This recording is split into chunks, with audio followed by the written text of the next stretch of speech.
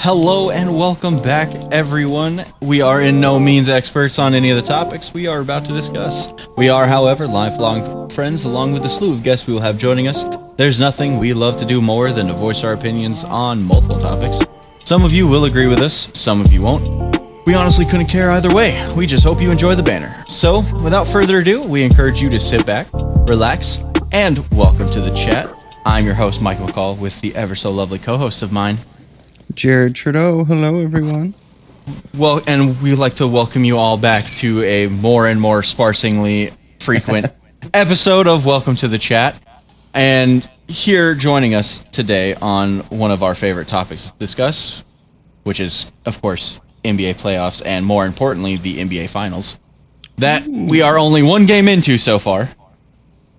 So, feel like we're still getting as of time of the recording. As of time of the recording, we are only we've only game one has only happened. But our guest today is one of the biggest basketball brains that I know personally, anyways. Christopher Process. Hello, I appreciate the compliment. Yep, always. And our other, I'm not even going to say guest. Our third co-host, as always. The resident Nugget fan in the building, Bryce Byrese Montana III. I'd just like to start this podcast off with Go fuck yourself. The Lakers can go fuck themselves. The Celtics are trash. Go Nuggets.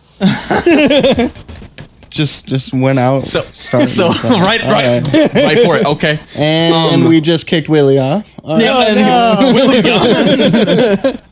But Chris, since you are the one that has been kind of out of the loop on some of this talk we've had in one of our group chats, Willy, the dick over here, successfully, to an uncanny amount, predicted the conference finals. I did. He said that the Nuggets were going to sweep, and when Boston went down 3-0, he said that Boston was going to come back and force a Game 7 to give the fans false hope just to get destroyed in Game 7. I did say and that. This little shit. And I would love to claim that I am somehow clairvoyant. However, I said both of them as jokes. I'm just that good. I was going to say, it seemed pretty narrative-driven, those picks. Oh, yeah, absolutely it was. But it worked out very well. Yeah. So, we're going to try to keep this as centric as we can on the teams that deserve it, which is Denver and Miami. Mm-hmm. But really briefly, let's at least talk, since we have the two Celtics fans and me and Chris and the Lakers fan and Treads, let's at least address what we think as fans of the teams that lost in the conference finals, what needs to happen for them to come back next year and make that next step. And I think since it's 2-on-1 here, we're going to, Treads, if you want to, I would like to hear your opinions on what you think the Lakers should be doing. Trying to retool with a going to be 39 to 40-year-old LeBron James. Oh, man. That's in year 21. Assuming he is comes back, just saying, I have to think about my future just so people talk about him this offseason. Pretty much, yeah. I mean, Chris doesn't know this, but I said it countless times in our group chats while we're playing 2K. The Lakers should not have even been there. I was happy in the fact that they even made it to the Western Conference Finals. Because the season they had, they were ass. They started, 2-10 the start of the season. They were just booty up until the trade deadline. And then they, Rob Pelinka, quote unquote, made all these moves. Danny Age. And they had a competitive team that, honestly, I'm surprised, but I'm not. I'm surprised they beat Golden State. That one surprised me. Grizzlies, no. Golden State did surprise me.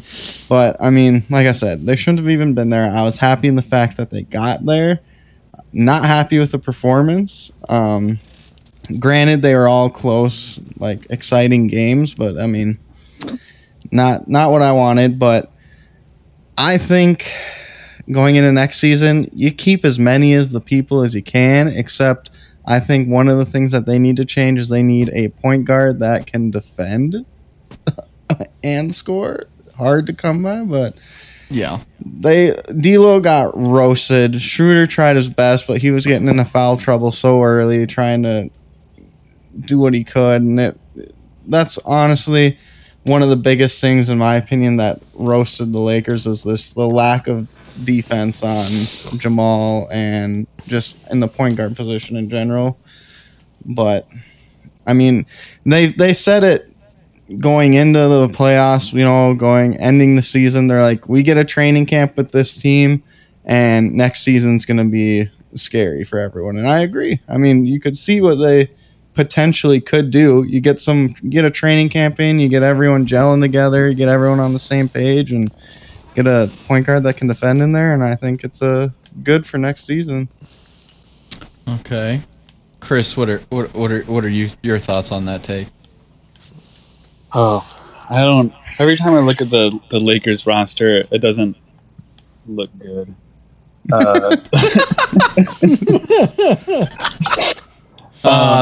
The Celtic It just fan. looks like straight trash. Not trash. I mean, I was still a person that was saying LeBron was going to get the Lakers a game or two off the Nuggets, just off of what he's done in the past. Clearly, that didn't work out, and maybe he is taking a step back finally. But I don't really see where they go to get too much help, too many upgrades. Everybody in the league is going to be looking for somebody to defend a point guard.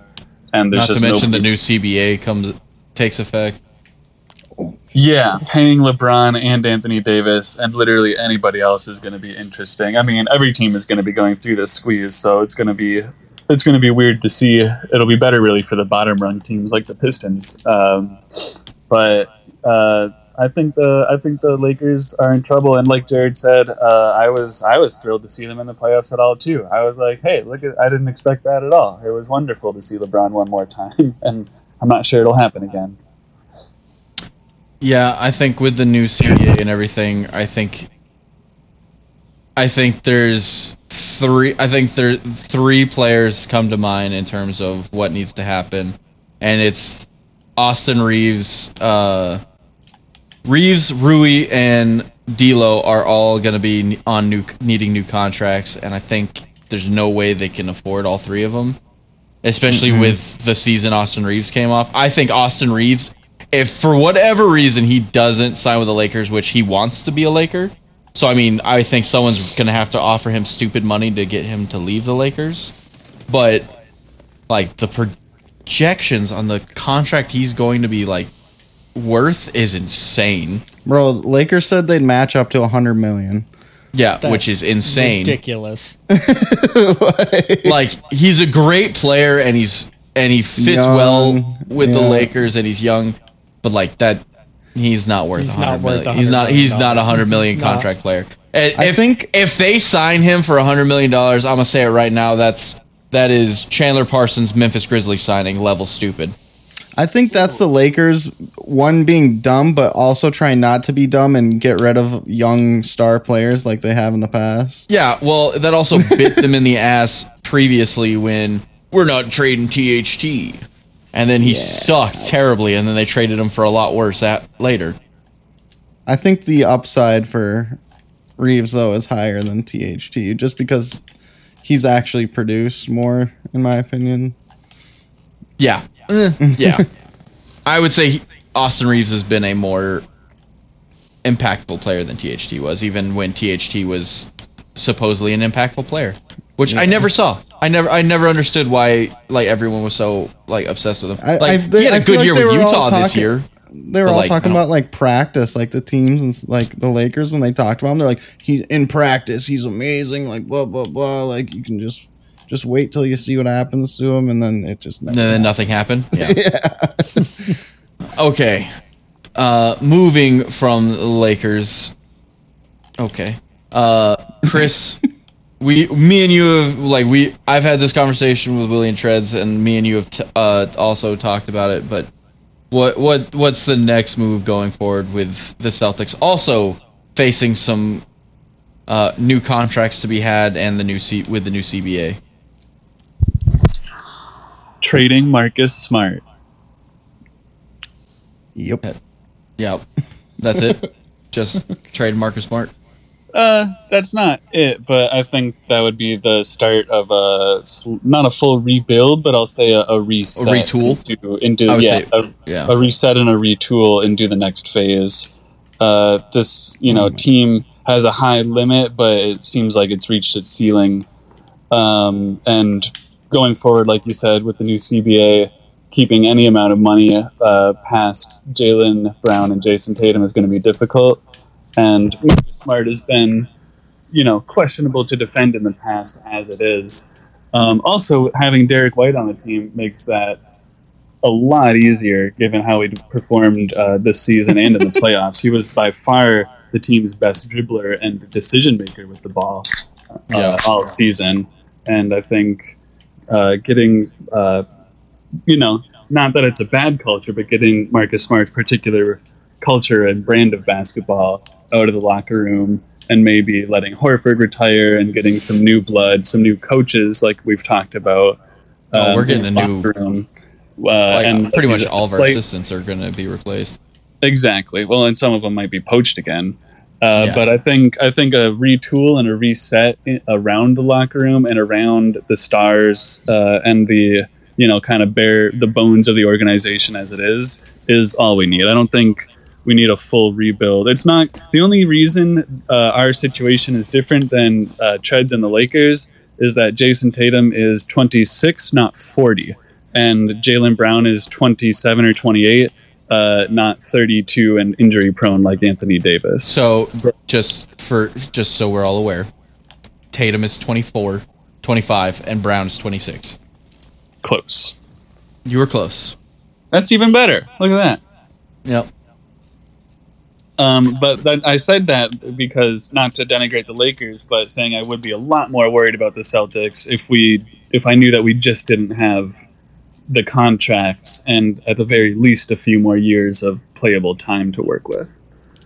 So you're not concerned with the fact that both of the Jays making the All-NBA teams makes their contract extensions somewhere up to like $250 each? I am very excited for the next few off seasons to see what the squeeze does for every team, because the Clippers, the Warriors, the Lakers, just off the top, the Thunder with all their young guys, teams are going to have to start picking and choosing, and there's going to be a lot more middle tier players available for cheaper just because they'll kind of have to be, I think. And so it'll be interesting to see about retooling going forward under the new CBA, but I would rather still have two above average offensive and at least average defensive wings who have the potential to be all NBA players every season. I'd rather ride with those guys as my core. So I guess the big decision then that I've also been like wondering about is Brogdon coming up on like trade him. Do we ship off Brogdon because I think he's due next season? He's due for something like 22 or 23 million. This was his best season he's had in a few years since his rookie year, and he's already rookie of the year. There you go. Okay, so by some metrics, since his rookie year, it's sell high right now, making part of that little reset that we were just talking about, and sell high on a player that did good work for us, but is not going to move the needle. Yeah, I know that Brogdon won six man, but Derek White was easily the better of the two of them. Yep, especially down the stretch. People will want the sixth man of the year. That'll be a good trade value piece. Okay, but we're both in agreement of keeping the Jays for now. As you know, I've changed my mind on that twice in the last week. Yeah, you have. The Nuggets fan and the Lakers fan, you're chime in on our ideas there. Blow it up. Blow it up. Yeah, I knew Treds. Yeah, this was the conversation me and Treds have been having since they lost. He's just blow it up. Said blow it up. He literally sent an explosion in the group. Yeah, he did. I don't think he needs to blow it up. Brown? Yeah, I think no, he said one. I think Yeah, I you said get move- rid of one of them. Yeah, I think you move Smart and one of them and build around one of the two because I don't know. I don't think you're going to be able to find the point guard that you need for both of them to play effectively off the ball. I think one of them has to be more on the ball, and I'm not sure they can do that together.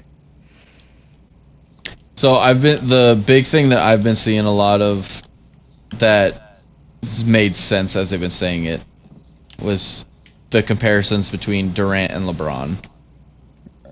Or not Durant and LeBron, Durant and Russ. Yep. Like, I don't agree with them completely. Great players, but I they don't were know if they'll be able to go all the way together. Yeah. So I don't know. It'll be interesting to see. I don't think they're going to move him. I think everyone but them are on the table, including Derek White if it gets us another like all-star caliber player. Yeah, I I saw mean, this- realistically, that's what I think will happen, but I still think you'd be better off moving one of the two. Okay. I Now kind that of we like got- making the conference finals every other year, though. I don't. I'm tired of the blue balls. You're spoiled. I saw this one I'm video. spoiled. Though. I saw this one video where it said it was a pretty in-depth, and I'm probably saying it wrong, but like the reason Tatum and Brown aren't going to work together, like obviously they work together enough, but like the reason they won't win a championship is because like they have the same play style of, correct me if I'm wrong, like I said, I don't remember the exact details, but they have the same play style of like dribble, ISO pretty much, and then score by themselves. Like they don't. Well, that I'm not even going to put that on them. Like that has been like the coaching, like that has been the philosophy, and I'm not a fan of it. Like I was telling you guys like during Game 7 how irritated I was at it. Like there's that offense since both of them have emerged has had very little ball and player movement. Like they'll have like sections where they'll have like good little like movement, but that is not a staple, and it's literally a pass to one of them and stand and stare around and hope that they do something. That's what I was kind of going at. Yeah, exactly. And then I also saw another one where Tatum and Brown, like obviously they're star players for the Celtics, but they went through the ranking of all the other starters, and all the other starters rank. I saw that video last. okay, first off, you sent that video, okay? Secondly, the dude who was doing those rankings was ranking them out of position anyways. Like Marcus Smart was the only person he ranked in the correct position. Marcus Smart is our point guard, but he ranked Derek White also as a point guard, but he's a shooting guard, so we don't know what his rankings were with the other starting shooting guards. And then Al Horford is center, not power forward in our starting lineup, and he was they ranked him among starting power forwards, not starting centers. So yes, I'm not saying that would be like maybe a huge difference, but I'm just saying like that video, that was one thing I meant to say when you sent it. I'm like, those are all out of position. And based on that as well, also makes me curious to see that they probably ranked Tatum as probably a small forward and Brown as a shooting guard instead of the fact that Brown is a small forward and Tatum's a power forward in terms of the starting positions. I mean, we know that basketball is positionless, but I'm just using the metrics that the person presenting it in the video was using, and he was using it as specific positions. Yeah. And he That's was why doing I say it blow wrong. it up though. I know, like I said, I would like to keep the Jays because one thing I did say was I was like, all right, if you want to keep them, you can't keep them forever. You got one or two more seasons. If they don't produce, you gotta split them up. I'm down. But that's enough of the losers talk. All right, let's make Willy happy and put the spotlight on the teams that actually matter still. Who? And to piss Willy off, we're going to talk about the Miami Heat first. So it's I going need to be to see a Jimmy ring. I need it. Yeah. I want it, but he can get it next year. I don't know if he gets it next year. I think this might be it. I think I love Jimmy Butler to death. I love how he plays the game of basketball. I love how he approaches everything. I don't see the window for the Heat roster they have now. I think this is it. It is now or never for them. Like, they're gonna have to blow it up. Jimmy in general is aging. Yes, it doesn't make that big of a difference when you look at like some of the other players that have aged. But like, you're paying big money to Kevin Love's. No, they're not. I forgot Kevin Love was bought out from Cleveland, not traded from Cleveland. He was bought out. Yeah, so but Oladipo, I know they're like, they have money on him, even though he can't stay healthy, which I'm super devastated about. Yeah, that hurts. That bummed me out. There is going to be one of these bottom-dwelling teams that is going to get smart and is going to offer Caleb Martin, Gabe Vincent, and Max Strus like some serious money, and that Miami won't be able to afford. And so I think they're going to lose some of them. I don't know if any of their contracts are expired this summer, but I just see that happening. Like, those are like, they have other good like key role players and everything too. Like, not to diminish everyone else, but Vincent, Strus, and Caleb Martin have been their biggest like support stars this year. And I don't see them being able to keep them around. And like, I know Miami seems to always find a way to pull undrafted players out of their ass. But like, at some point it's gonna run, the well will run dry. Yeah, I mean, you can't keep relying on undrafted guys. So I don't know how big of a window. So I would love to see a Jimmy ring while he's still like the star and not like just a guy on the team. Not the Tracy McGrady Spurs ring, where no one remembers that Tracy McGrady was on that Spurs team in 2014. Some remember. You saying that right now? I remember. You remember, but like not enough people remember that Tracy McGrady was on that roster. But yeah. So I just don't know if it's going to be doable. But let's talk about the good things that got them there. And honestly, it's Caleb. It's those three guys that I named. Like, yes, Jimmy being the biggest playoff performer in a minute. Like, every single time he terrifies me. Like, even like every year I didn't want to play the Heat or any Jimmy Butler team just because of how Jimmy Butler is in the playoffs.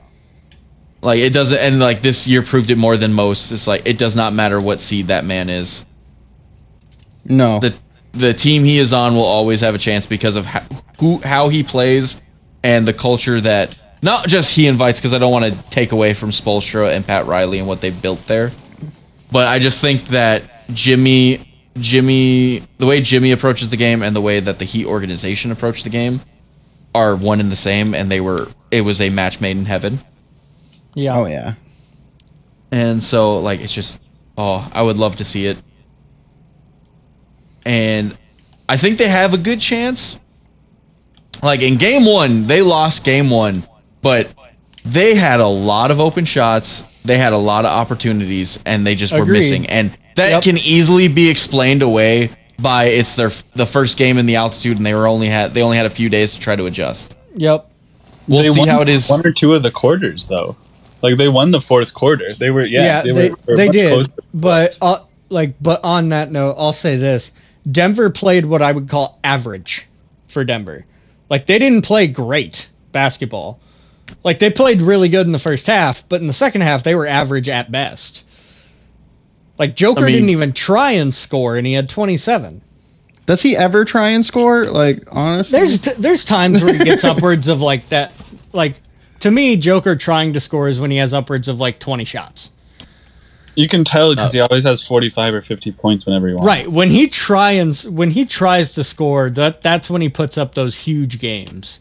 And he literally is like, I'm gonna try to stay on the Heat for right now, but yeah, like Jokic is really one of those guys where it just other teams should be happy that he's so pass first. Yeah. But no, I think but still, Max Strus going 0 for. I don't know what his finishing stat line was, but the fact that he started 0 for 10 through the third quarter, that is not a recipe that is going to last. No.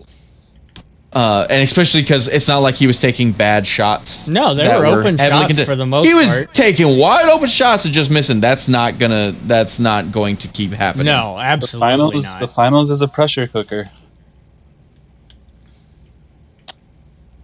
It's true, but I think that Strus's skill level, if he keeps getting open looks, eventually they are going to. Eventually, they're going to go in. There, I think they have a real chance. I know a lot of people, everyone keeps saying they're underdogs, which is really starting to irritate me. It's I even saw it in, I can't remember who said it, or, what it was even said on, but yeah, everyone was talking about how, the Nuggets got lucky that they drew the Heat, and it's did you guys not just watch how the Heat dismantled all the teams that you're saying that the Nuggets are the Nuggets are lucky that they're not having to go against? Right. That's all I'm. And yeah, I mean I'll talk about it when we get to the Nuggets. But yeah that shit. So Miami, Spoelstra has earned my respect post Big Three era as being legitimately one of the best coaches in the league right now. Because I was not I'm sure he was probably just as great of a coach as he was now back then, but it's just the LeBron factor of the things. It's really hard to look at that roster and all that talent and all those stars and be how much was it really him? Right. But once they left and they stayed competitive, and especially with and then Hassan Whiteside becomes their star player with Goran Dragic, and they're still competing in the playoffs. Yeah. He has earned my respect as one of the best coaches in the league, if not maybe the best active coach. Well, you can tell by when they were playing the Celtics, they were saying how many Eastern Conference Finals has just been those two teams as of since how many the Celtics years? Big Three happened. Yeah, they meet up so many times in the Eastern Conference Finals, and it's impressive. Yeah, it's so I think anyone counting them out, I know the Nuggets aren't, because the Nuggets aren't stupid. Coach Malone's not stupid. So no, the Nuggets organization themselves is counting out, but the fans and everyone that are literally counting the Heat out is, I think, ridiculous. God, the Heat are just I just love the Heat because the Heat play basketball the way I wish. Both of these teams play basketball the way I like watching basketball being played. Oh, absolutely. Ball movement, yes, the Nuggets more so than Miami, but because Miami still plays through one player, or not Miami, but Denver still plays through Jokic, but everyone around Jokic is moving and making cuts, and the ball's still getting around, and it's the Jokic effect of how he's such a willing passer. It makes everyone else on the team a willing passer, except for Michael Porter Jr. But the Heat don't really do that, so it's all that whole team aspect. They are so unselfish. They really don't care who's the one that's popping off, and they will find whoever's open, and they will almost always try to make the right play, and it's my favorite kind of basketball to watch. But I think that being said, Willy, yes, would you like to start talking about your Nuggets? So I'll say this: going into the playoffs, I fully expected them to disappoint me again. Yep. So I going into the playoffs, I was expecting win round 1, and then a round 2 exit on some. Yeah, who is their round 1 opponent? Minnesota. Oh yeah. That's a win round 1 with a healthy so Jamal. That was a pretty confident win round 1. They're gonna win round 1. They're gonna lose to the fucking Suns. Suns with Kevin Durant. Yeah. They do it all the time. Even the old Nuggets teams with Melo, they'd be so good in the regular season. They'd make it, they'd win the first round, they'd lose in the second round. Or they'd get, stuck with the Lakers in the first round. and they'd lose in the first round. Or get stuck with the Lakers in the Western Conference Finals. Or get stuck in the Lakers in the Western Conference Finals. And I still think they should have won that series because they had a chance to win all 4 games they lost. Yeah, but they lost. They did. Because... But yeah, no, I was fully expecting them to disappoint me again. Super glad they didn't. Man, this team is fun to watch. I really I've enjoyed watching this team for a while. I've been waiting for MPJ to become a more consistent shooter, more consistent scorer. I'll say. He's always been actually try on defense. Dude, his the defensive effort he had 2 blocks. He's not a very good defender, but he's trying now, and that's all we really needed him to do. Well, with his length, he should always the length he has for his size. It should have always him being a decent shot blocker for his position should have always been a thing. Absolutely, yeah, no, absolutely. And he just didn't have. I don't know if it was the work rate or he was just always. Maybe concerned about his back because we know he had those injuries. Who knows? But it just always felt like he wasn't the motor wasn't there defensively. Yeah, I agree. But like I said, but this year it definitely is clicked in. He's still not. I'm not gonna lie, stellar, but but he's good enough. And when the Nuggets went after Bruce Brown, I wasn't super excited about it. Mainly because I didn't pay super close attention to him in Brooklyn. All I knew of him was he's a good defender. And I'm we need someone else that can score. Bro, I'm gonna tell you right. I'm gonna tell you right now. The Bruce Brown that you guys have in Denver is not the Bruce Brown that was in Brooklyn. Right, that's what I'm saying. Bruce Brown in Brooklyn couldn't shoot worth shit. Right, that's what. And KCP has turned into a solid shooter. Yeah, what the? Well, KCP was always a solid shooter. This is easily he wasn't, but he wasn't. he was a 3-and-D player his entire. He's been that Willy his entire said, he career. wasn't consistent. This is definitely the highest. This is the highest level for sure that he's been playing at. So when they went after him, I was okay. But if you look at it, defense, cool. But he has been out of this world in the playoffs. Me and you, Willie, have had this conversation about how we thought it was a bad move that they let go of Malik Beasley and then they let go of Torrey Craig and then they and all this.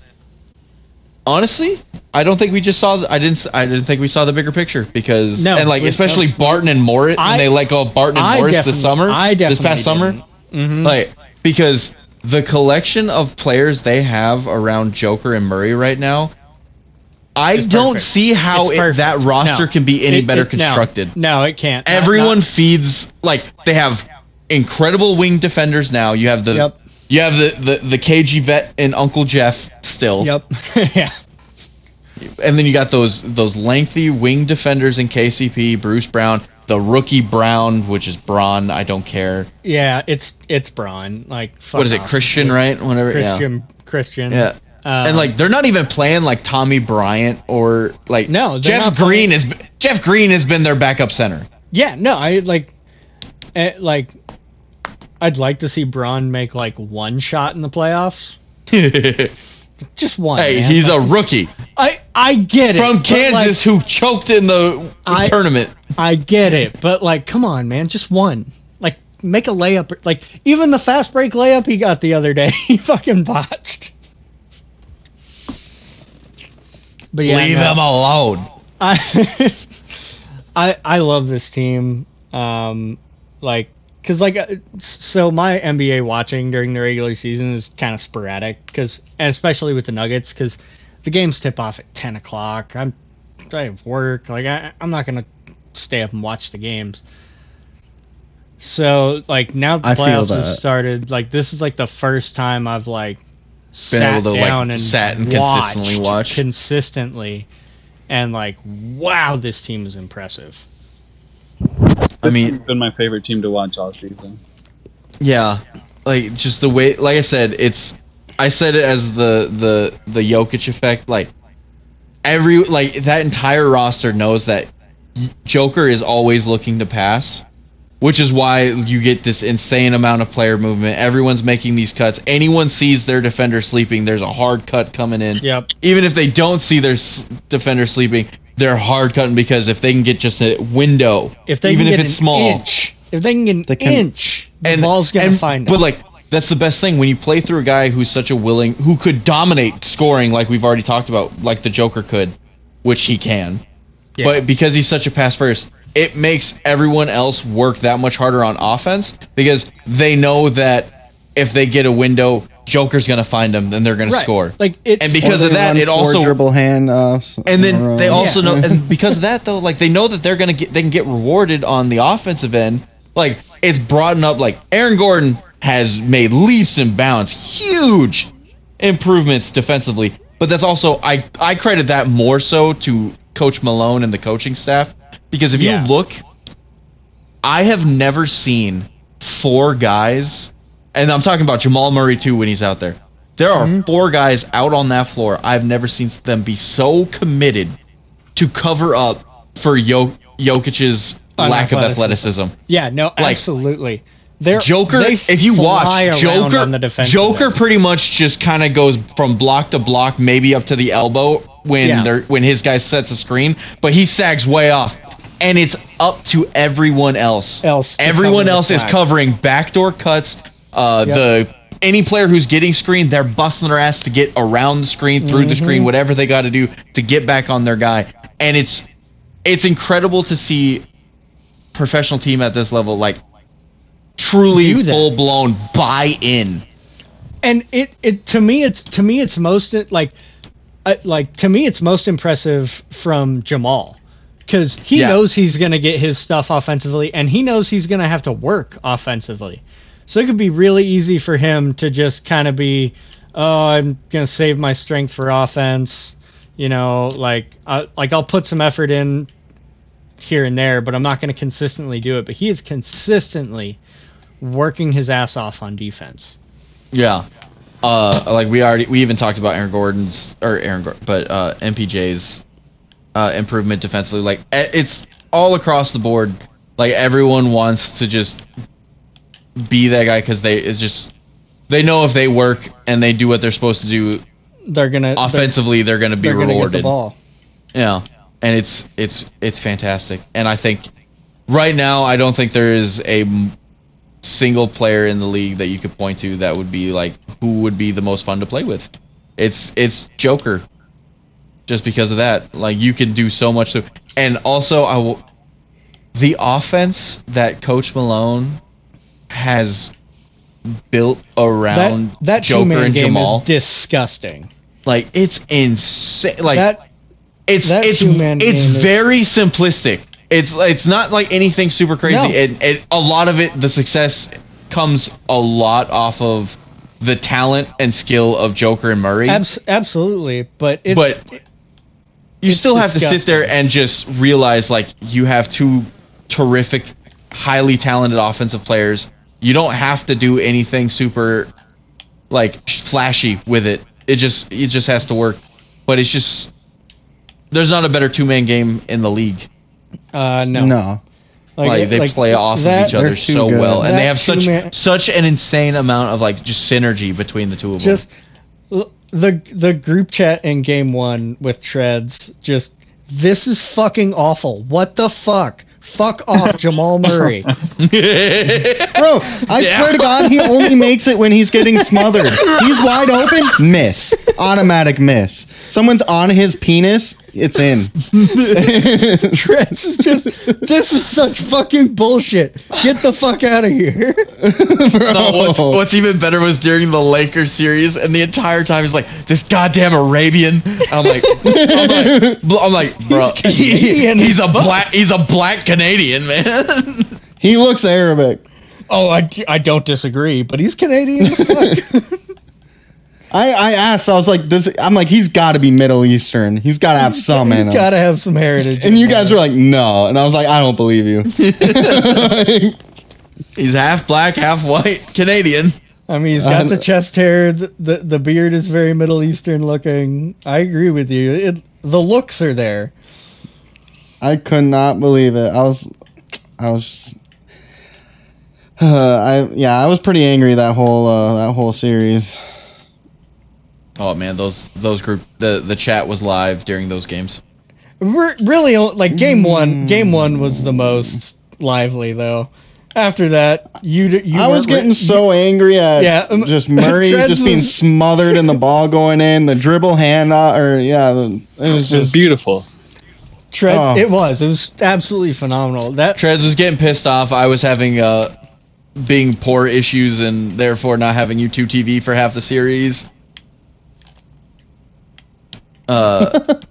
So I didn't really watch that many games. Not to ruin our potential sponsorship with YouTube and Google, but don't you just pirate the games like everybody else? No. But like, it just, man, Micah's a God-fearing Southern Baptist. He doesn't do illegal things.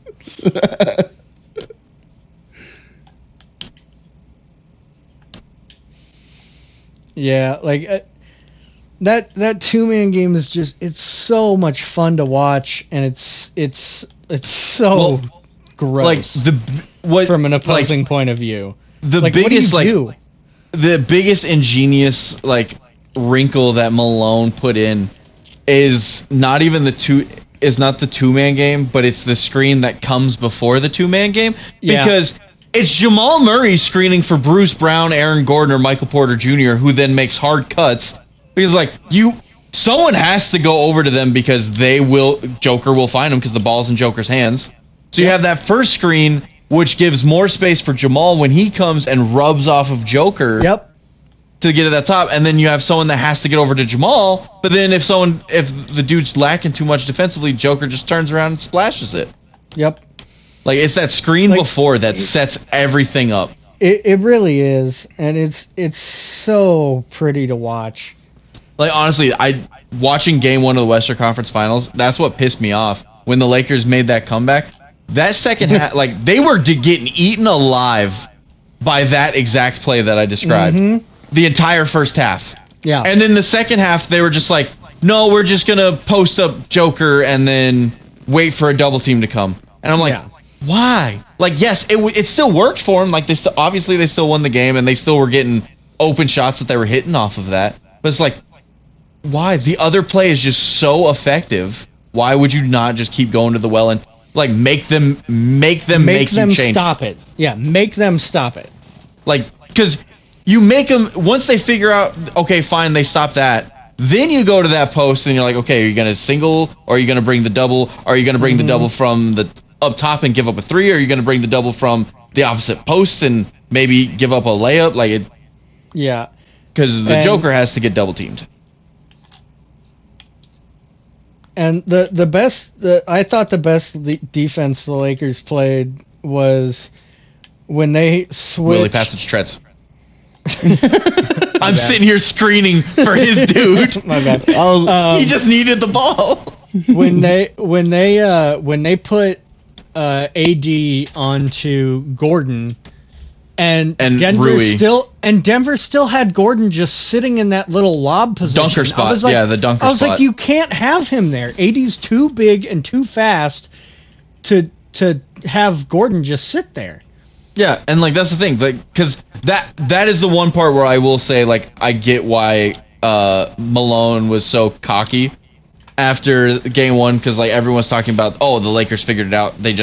Now they know what to do going forward, and it's like they figured out what to do because Coach Malone kind of stopped doing what was really working. Right. And then they were still getting burned by that post up and call it a day.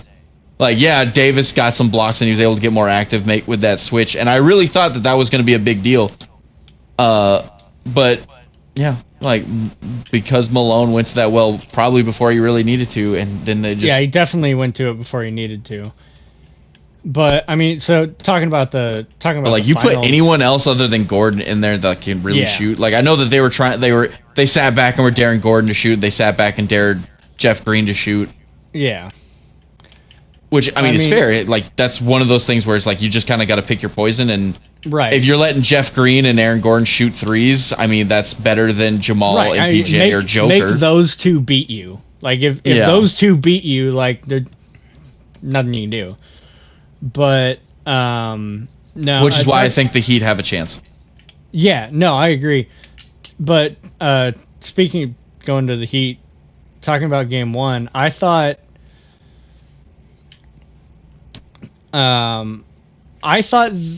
their game plan was a little interesting defensively, because you could tell they wanted to make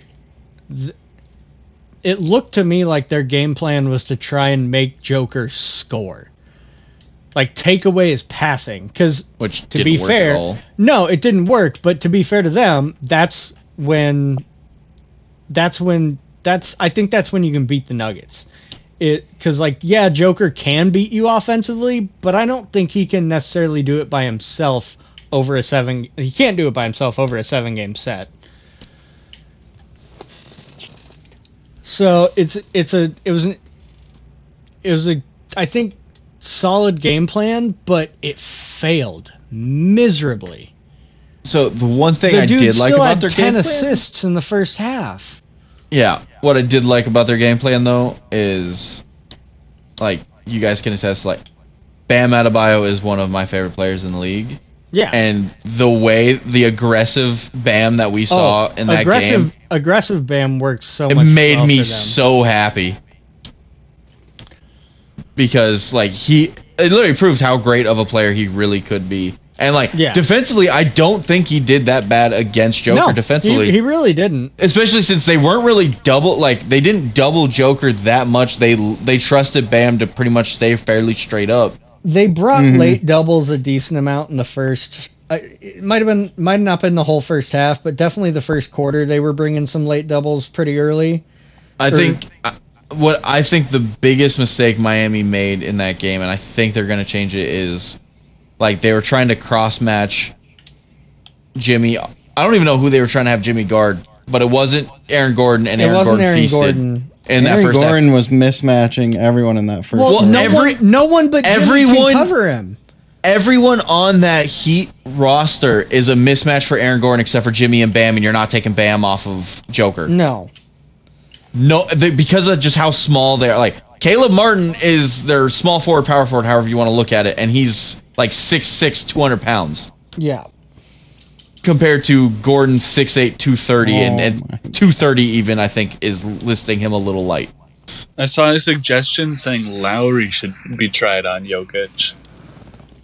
And I was like, honestly, the low thick center of gravity. Yeah, I don't think it's the with worst the fast idea. hands. But all Jokic, I don't think fast it's the hands. worst Jokic would idea. have to do, speaking as a kind of tall person, all Jokic would have to do is like glance behind him. It's just not bring and the see ball down. and see a wide open court wherever he was. Agreed. That's the only that would be one of the problems with it, but I don't necessarily think it's the worst idea, especially if they keep abusing the mismatch with Aaron Gordon. They need to figure out the Aaron Gordon thing, because I think Aaron Gordon didn't do anything super crazy in the second half, but I think what Aaron Gordon did in the first half is what set the tone for, like, they were trying to adjust to it, and then it just opened up more for everyone else. Yeah. But yeah, I mean, Denver's defense, I think, has to get better for them to win in 5 like I want them to, because I want them to win in Denver, and I don't need the heart attack that would be Game 7. Oh, I love Jimmy Butler in a Game 7? Yeah, I don't need Jimmy Butler in Game 7. They have to play better defense. Who's scoring on the Heat? No one, but like we talked about, like all those open shots, they're not going to miss all those open shots again. Aggressive Bam and Jimmy, like they can score all right, and then it's just trusting that the good shooters will get their shots to start going. Yeah. Like Max Strus, Duncan Robinson, Caleb Martin, all of them are Gabe Vincent. All of them are at any given moment could easily get their shot going and could pop off for a 28 point game. And then you know for a fact you're gonna get at least 24 from Jimmy and at least like 18, 19 from Bam. Right. If he stays as aggressive as he did in game 1, you're looking more like 24, 26 right. from Bam. You're getting probably what you got in the first game more often than not. Because Bam can abuse. Bam having a mid-range game can abuse Joker on all those big drops that he does. Yep. Like, he can just catch it off of, like, pick and pops and just pull it from the mid-range and really just kind of go alive. And then not to mention he's got the speed as well to blow past him if Joker tries to come out to take those away from him.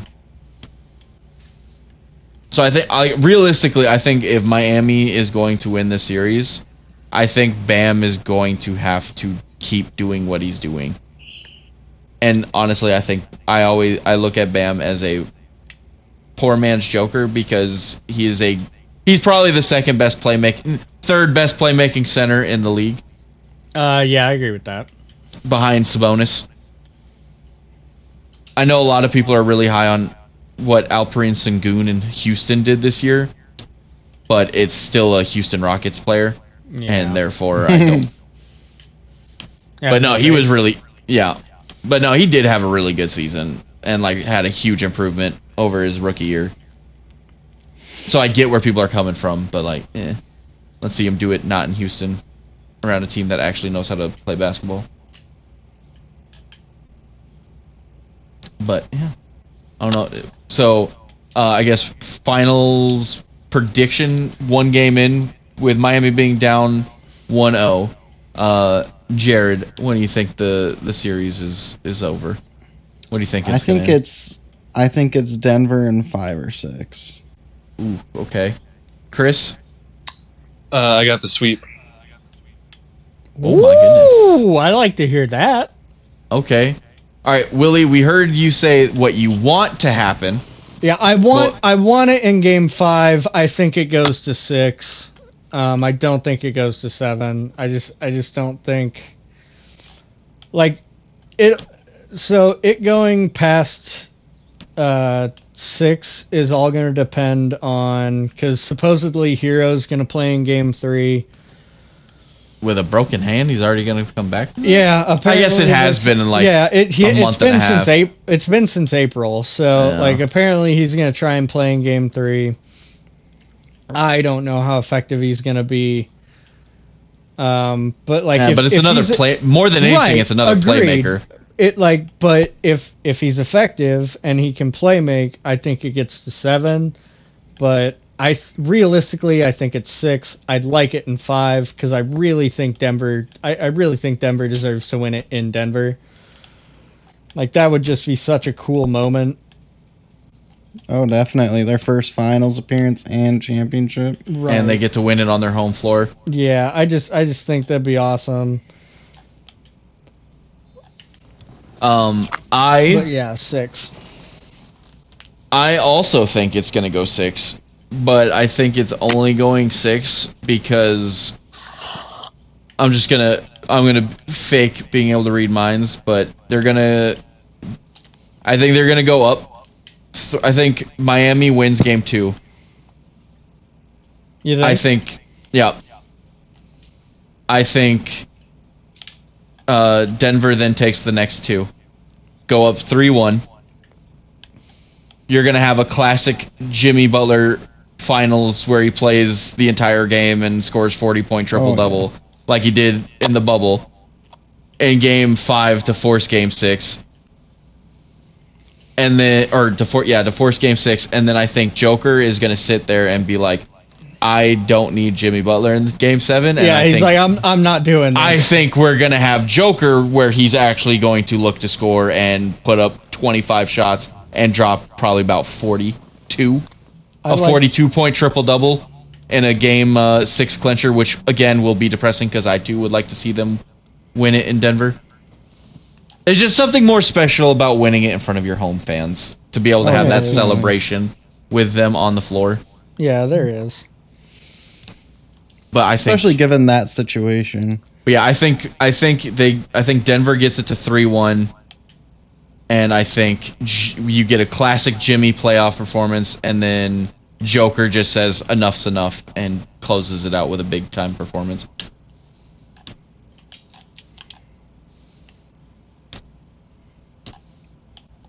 Yep. I think either way, we all think Denver's going to win. Yeah. Which I don't want to discredit Miami. No, I absolutely not. It's just the faith I have in that offensive scheme. The offensive scheme that Denver has and the what am I thinking? Offensive scheme and then the roster around Joker. I think that's going to be too much. Yeah. Because yes, Miami beat really good teams with really great players. But after this playoff run, I think it's getting real hard to not look at Joker and not say he is the best player in the world right now. At least on the offensive end, it's hard to argue. I think he's still... defensively, it's... he's still an effective defender for how unathletic he is. But he's huge. He's much more effective now that he's lost the weight and he's gotten a little bit more nimble. Yeah, it's not crazy nimble, but it's more than what he was at the beginning of his career. So I think that helps. But I just think Joker is easily the most unstoppable offensive force that they've come across, and I think that's going to be what does it. And just because, as great of a defender as Bam is still even too small for Joker. Yeah.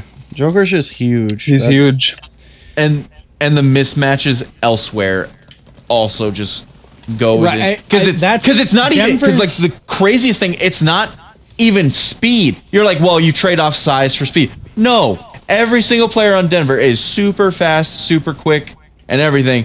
It's just Aaron Gordon's 6'8", 235, 240. Michael Porter Jr. is 6'10", 200 pounds. Jamal Murray, even at the point guard spot, is 6'4", 220? Yeah, he's a big dude. Yeah, they just they have size, but they're still quick. So they can keep up with them on the defensive end because of how quick they are, and then on the offensive end, they just can overpower them. Yeah. But I do expect Jamal to have one. I think it's going to be in game 2. Bubble Jamal? No. Jamal's going to pop off in game 3. You think Jamal pops off in game 3? I think game 2 is where we're going to see the Heat because they're getting an extra day.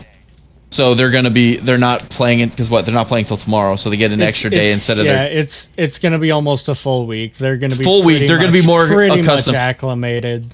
And I don't care how old he is. He is still a terrific point defending at the point guard position. And Kyle Lowry and Gabe Vincent, I think that the tag team between the two of them, I think they're going to, with being adjusted to the altitude and everything, I think they're just gonna make Jamal's life hell for at least one game, which is why I say he's gonna turn around and pop off in game 3 because I think he's gonna get. I don't really think he's gonna get worked. No, but I think he's they're not just gonna do what he's done. He's definitely not. I think he's gonna. I think he only probably gets about 20. He's still going to get about 24 just because of how good he is and the way that offense is ran. But I think his his efficiency is going to be way down. Yeah. And it's just, he's going to, I think you're going to see him have to work harder for it. Right. But then, I think Bubble Jamal in game 3 or 4 on the road just to really, fuck you Miami fans. Here's one to remember me by. Which is weird to say that Miami doesn't win one game at home. It is that. But that's why I think if anything, Denver's gonna win game 2, and I think Miami wins game 3 in Miami. Honestly, and see, I just see it as Miami being acclimated to the conditions and everything that. Miami's going to catch Denver off guard, not because they're out of shape or anything. It's just you saw how they looked in that game 1, and they got a lot of those open shots. I think a lot of those open shots are going to go down in game 2, and it's going to put Denver on their heels very quickly. And I think because they're not, I don't think they're gonna. I mean, I don't want to say that because a lot of that just comes down to coaching, and Mike Malone is not a bad coach. But at the same time, I feel like it's human nature that it's like we were able to do this once and it worked. So why change? Why change? And I think it's just not going to work because I think they're going to hit those shots and put Denver on their back heel and have Denver chasing instead of out in front. Which, I mean, Denver's not a bad team from behind either, but like, that's how I see it going down. Yeah, that's fair. If Denver is going, if Miami is going to win game 2, like I think that is how I see it happening. Is that Miami's going to start hitting those shots that they were missing, and they're just going to jump out and just stay ahead. Yeah, that's fair. I will say the Nuggets are one of the most poised teams I've seen in any situation, but especially like when the score gets tight, when the shot clock runs down, because they have Jokic to just bail them out with a good shot every single time. Or Jamal hits him. Well, sure, but I mean, even like not if he's wide open. Like Willy can attest. That's honestly new Heat game plan. Leave Jamal wide open. He doesn't have the balls for it. Play defense on everyone else. Leave him wide. Double team Joker. And then just let Jamal be wide open. And hope that because no pressure means he ain't making it. Yeah. It'd be an interesting game plan. I'm not sure it would work for a whole game though. One that would backfire maybe a quarter, but like not a whole game. Alternate quarters of doing it. Completely different looks. One quarter he's completely keep smothered. him on his toes. The next quarter he has no one near him. Exactly. It's a theory. But I have nothing else other than like I said, I can't talk enough about how much I've loved watching this Nuggets team. Like, yeah, I really hope that they like win or lose the finals. I really hope they try to bring everyone back because, like I said, I don't see this. As of right now, with the players in the league right now, excluding rookies coming in, like there may be like a handful of guys that you could maybe come in to replace someone else. But like in terms of what you could pay the guys on the roster right now, I don't see any improvements that would benefit the roster as a whole. Yeah. At the price that they're paying. Definitely not the price they're paying. So, but yes, I'm loving this Nuggets team because they're playing my favorite kind of basketball. Agreed. But anyone else have any last things they want to part with? Nope. Go Nuggets. Go Nuggets. The Nuggets sweep from Mr. Process. Yeah, the Nuggets sweep. Like, that's a bold prediction, man. I like it, but that's a bold prediction. He's gonna look like a genius, and in the process, make me look like a genius at the same time because I opened up the episode saying that he's the best basketball mind that I know personally. Fair enough. It may or may not, and he's the only one. May not have a monetary he's the only one calling it behind it. Oh God! The truth comes out. So it still will make me not look bad by saying that because now we know he's only saying it because of money. But all right, gentlemen, if that's it from you guys, that's it from me. People, thank you for coming back to listen to another episode of us talking about shit. And we we are talking out of our asses. It's literally in the intro. I love shit. Yeah, that's all I got. Shit. Shit. Yep. All right. Well, thank you again for joining us, and we cannot wait to welcome you all to the next chat. Bye. Bye. Bye.